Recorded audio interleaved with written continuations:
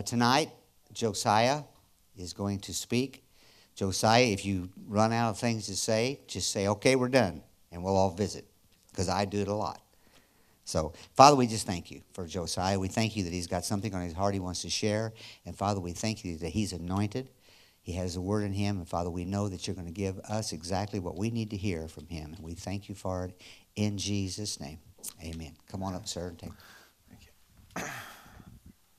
All right. Well, good evening, everyone. I am very excited for this evening. I'll admit I'm a little bit winded. That first song that we did was a lot, and so I'm still trying to catch my breath from that. So if I take a moment to breathe, that's why. I'm really excited for tonight. This is a message that I feel like God's put on my heart, and it's been in the works for about, I think it was 6.5 years, give or take. Maybe it was closer to 6 years. It's not going to take that long tonight. Hopefully.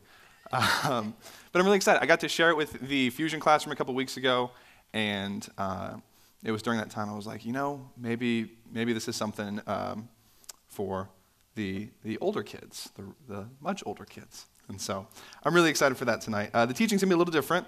I don't have one big point or even like a 3-point sermon. My dad loves the 3-point sermon, so I grew up with the 3-point sermon. I don't have a 3-point sermon, I'm sorry.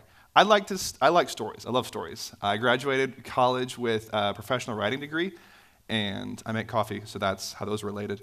But I'm really excited because I love stories, and the Bible is full of great accounts, great narratives, great stories. And so we're going to dive into one tonight, one that I've heard like a million times growing up, and it was just during this period that I felt like God kept showing me things, and I was like, this is so cool. So I'm not up here claiming to know more than anyone in here. I'm just here sharing what God's shared with me, and hoping that it touches you as much as it's touched me, maybe even more. That'd be really cool. All right, so we are going to read passage. It's going to be Matthew chapter 14, verses 22 through 33. And I'm using the English Standard Version. That's just what I have. If you have a different version, I won't judge you now. I just will later. But yeah, verse 22. Immediately he, Jesus, made the disciples get into the boat and go before him to the other side while he dismissed the crowds. And after he had dismissed the crowds, he went up on the mountain by himself to pray. When evening came, he was there alone. But the boat by this time was a long way from the land, beaten by the waves, for the wind was against them. And in the 4th watch of the night, he came to them, walking on the sea. But when the disciples saw him walking in the sea, they were terrified and said, "It's a ghost!" And they cried out in fear. But immediately Jesus spoke to them, saying, "Take heart, it is I. Do not be afraid." And Peter answered him, "Lord, if it is you, command me to come to you on the water." He said, "Come." So Peter got out of the boat and walked in the water and came to Jesus. But when he saw the wind, he was afraid, and beginning to sink, he cried out, "Lord, save me." Jesus immediately reached out his hand and took hold of him, saying, "Oh, you of little faith, why did you doubt?" And when they got into the boat, the wind ceased, and those in the boat worshipped him, saying, "Truly you are the Son of God." So I want to set up a little bit of context, and I'm going to summarize kind of what happened. So if you're reading in Matthew, this occurs right after the account, the feeding of the 5,000. And so we go from that big scene, which we even had for a long time in the Easter program. We had that, and so you kind of got to see it portrayed. We go from that to this little narrative. And so Jesus wants to separate himself. He wants to take time to reflect, to pray, talk to the Father. He sends the disciples out. While they're out on the water, the boat is just attacked by a storm. It's very interesting. Different translations were it was like a torrential downpour. The waves beat up against the boat. The fact that the wind was against them, I've run with the wind against me. I've never sailed with the wind against me. I've heard it's not good. And I can't even imagine what's going on here. So then Jesus goes out. He finds them. He walks on the water. And the disciples are freaking out, "Oh my gosh, this is so cool." Actually, they're like, "This is a ghost." But then Peter's like, "Hey, if it's you, I want to do that. I want to walk in the water." So Jesus says, "Come and walk on the water." Peter does, sees the storm begins to sink, cries out to Jesus for help. Jesus pulls him out of the water, go back in the boat. The winds and the waves cease, and everyone in the boat, all the disciples, they worship and they're like, "You are truly the Son of God, if you've got the power over all of this."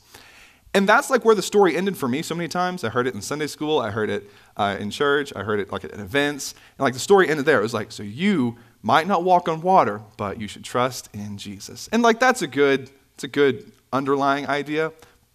But there is so much more. There is so much more. And so we're gonna be dissecting this, and we're gonna just see how far we get. hopefully we get through it all. So the first big thing we're going to look at, Jesus sent his disciples out. So he commanded them. He was the one who sent them out on the water. They were exactly where they're supposed to be, but there was still trouble. The Bible says that the boat was beaten by the waves, so the wind was against them. In Mark's account, this is in Matthew, in Mark's account, it says that Jesus saw the disciples. Like he could see how crazy and how bad it was. And as I was reading this, God just kind of brought things to me. And he said, just because things are difficult, that doesn't mean you're in the wrong place. A lot of times when we face adversity, when we face struggles, when we face trouble and storms and craziness, we think, I must have done something wrong. This must not be where God's called me. In the Bible, it says we're promised tribulation. It's going to come. It's going to happen. But be of good cheer because God has overcome anything that you can face. And so this is a subtle reminder that even though in the midst of your darkest night, in the midst of the craziest storm, that doesn't mean that's not where God calls you to be. In fact, there's something else. Jesus comes to meet them. So when you feel like you're in the pit of despair, when you feel like there is no hope, when you feel like you're going to drown, and these are like a lot of these men were fishermen. Like this is not their first time out in the boat. They're familiar with this, and they're still kind of terrified. They're still afraid because they realize how bad this could be. It was saying how late it was at night, and I was looking at it. It was like between 3 and 6 a.m. And I can't imagine being awake at between 3 and 6 a.m., let alone like being pelted by a storm. But that's where they were. So it's literally dark. The only light they have is probably covered by clouds and maybe a flash of lightning. And Jesus goes to meet them. Jesus is there with them. So much so that they're freaked out. Like, whoa, this is a ghost. This was such a new way for Jesus to reveal himself to the disciples that their only logical explanation at first was, this has got to be a ghost. That's the only thing this could be. Jesus is like, no, it's me. It's me. So then Peter calls out to Jesus and he says, if it's you, then I want to walk on the water with you. Which is not the statement I would have made. I would have still been in awe, but Peter is not average by any means if you read the New Testament. So Peter says, I want to walk on the water. And Jesus says, okay, come on out. And I'm trying to find where I wrote this down. Dun, dun, dun. Yeah, so walks on the water, which is impossible. This is not something that happens to this day. I've heard of different theologians, different scholars, different Christians who have gone out to this place and like, maybe this is where the Spirit of God is. Maybe this is what it is. And they sink immediately. That's not the way this works. This was a special moment. If God calls you to an impossible situation, prepare for the possible. Prepare for something crazy to happen, because that's what happens here. And so Peter is walking, and it's a miraculous point. It's not an easy situation by any means, and that's shortly seen thereafter. While he's walking on the water, it says that he began to see the wind. Now, you can't see wind. You can't. You just can't. But you can see the effects of wind. The word, what was it? It was like, in the original, it was, I'm going to butcher this pronunciation, I'm sorry. It was like blepo, and it means to perceive. So he didn't perceive the wind itself. He was perceiving the effects of the wind. He was perceiving the waves, the lightning.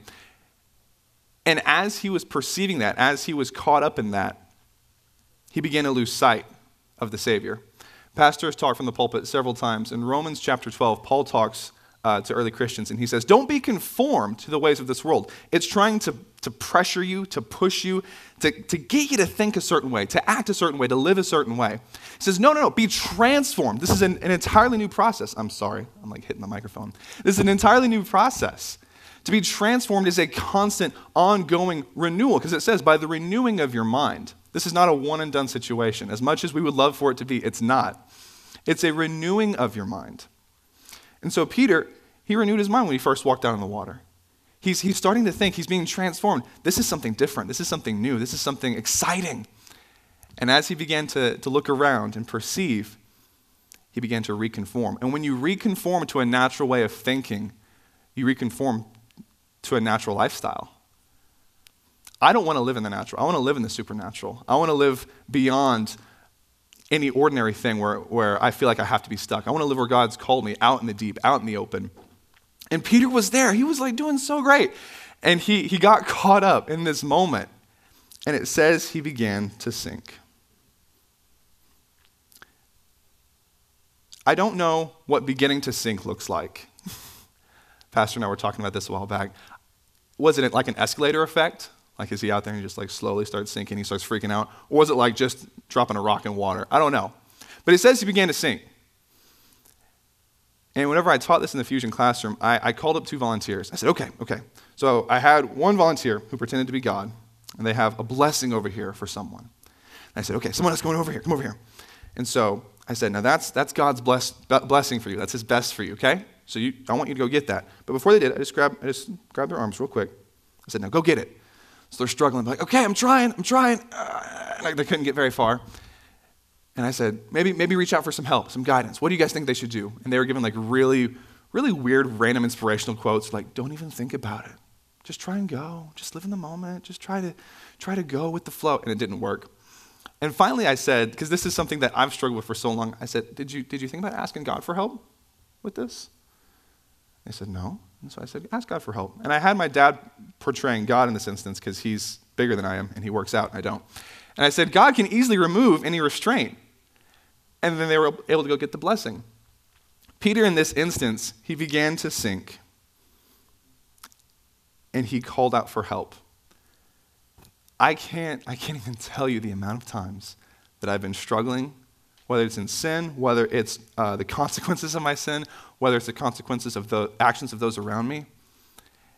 And I felt like before I go to God, I've got to get out of it myself. This is hit me. This is one of the things that hit me the hardest, just because there are so many times that I'm like, I've got to get righteous enough for God to then wipe the dust off of me. I've got to get good enough on my own merit, on my own works, for God to say, okay, you made the cut. I see the effort. Participation trophy. We'll move on. But God wants to pull you out of that. He wants to be the one to pick you up and to lift you up. And it says that Peter really quickly called out to God for help, to Jesus for help, which is the wise thing to do in this instance. I would recommend calling out to Jesus immediately. And I love reading in between the lines in Scripture. I like reading what the Bible says, but also what it doesn't say. Because it says that as Peter cried out to help, it said immediately Jesus reached out to help. I grew up with just such a different view of God.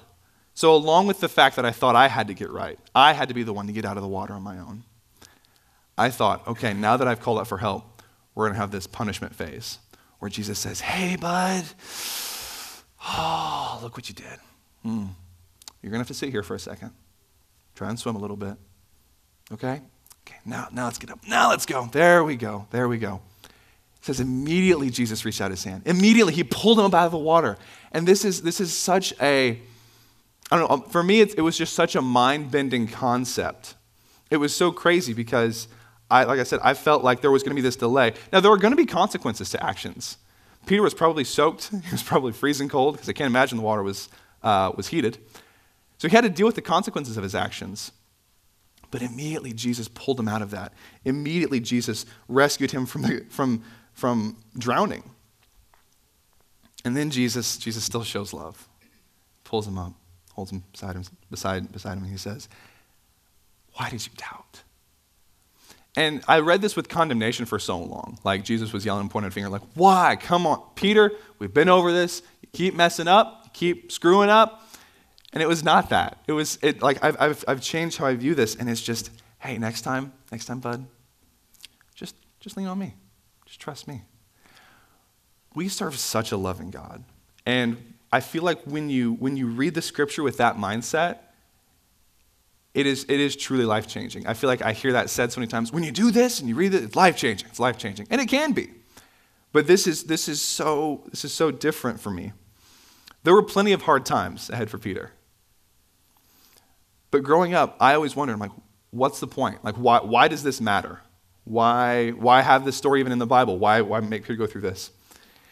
To our knowledge, Peter never walked on the water again. We don't have an account of it.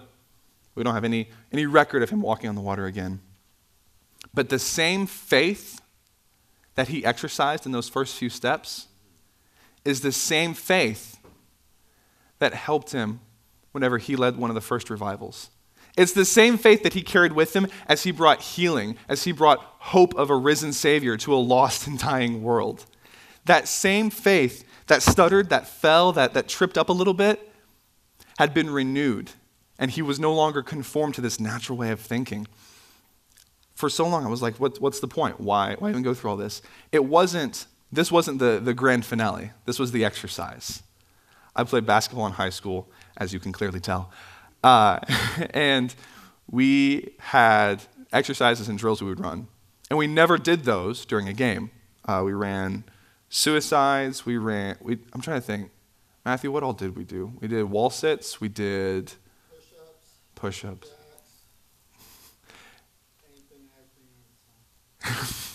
Anything to help you hurt. And we never did those during a game. Never once were we in the middle of a game and it's like, all right, I'm going to guard you. Ready? Go. Okay, here we go. Yeah. You're going to get past me? Oh, I can only do two. Thank you. I can only do 2 push-ups. That's all I can do. We never did that. That was the exercise. So that way when it came time for the actual event, when it came time for the big moment, we could live up to it. And in this same instance, Peter had an exercise. Granted, he fell a little bit, tripped up a little bit.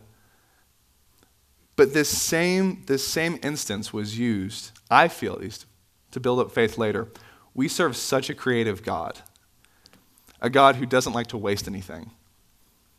Not a single tear of yours is to be wasted according to his plan.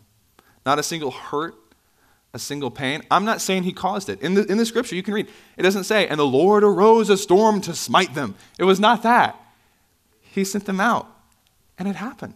And he said, okay, well, we're going to use this.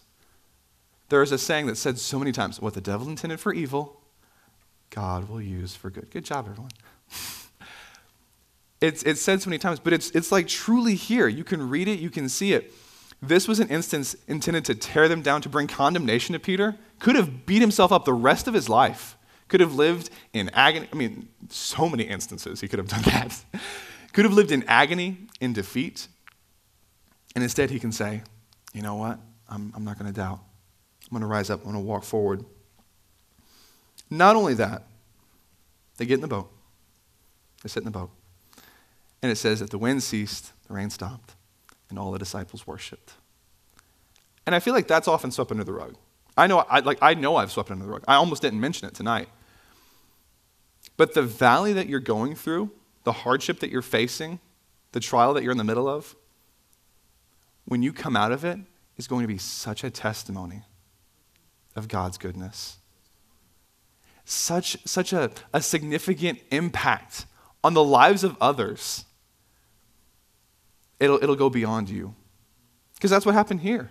I could have ended just like it was just about Peter. He just needed to grow in his faith, just need to grow, need to be better.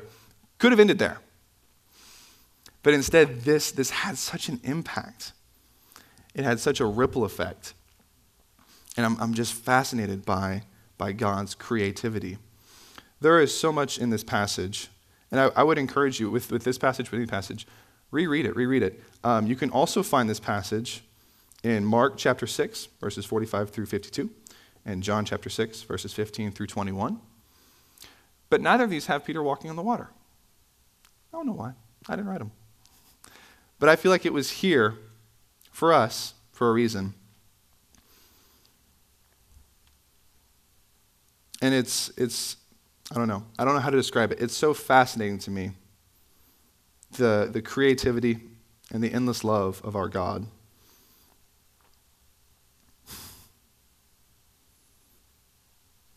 So, there was a lot more that I had planned on saying. But I don't feel like that. I feel like that's me. I feel like that's me saying it. And so, I'd like to pray. I do realize it's early. I do realize it's fairly early. But I just want to encourage you, because I don't know what you're facing. I really don't. And I know everyone faces stuff different times, different days.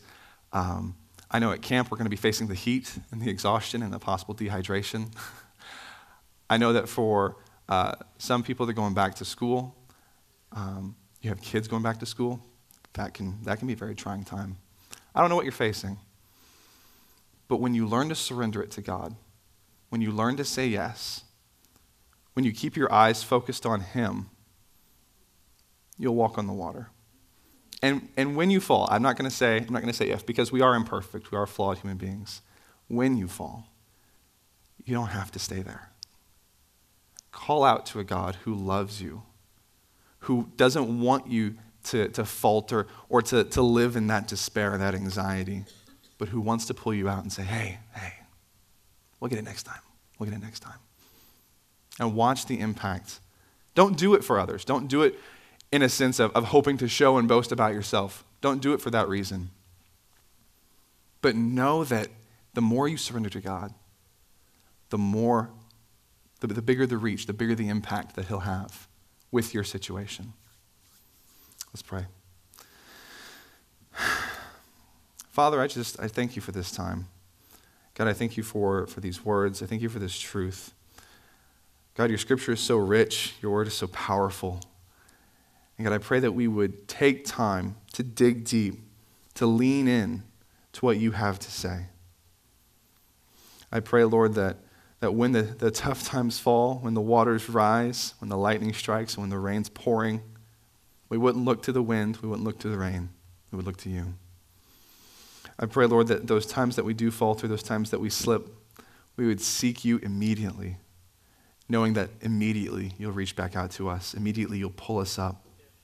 Immediately you'll draw us close to you and hold us tight. Not for our glory, but for yours. I pray a blessing over everyone here this evening, God. I pray that your will be done in all that we say and all that we do. In the mighty and precious name of Jesus, I pray. Amen. Amen. Thank you all so much. Pastor?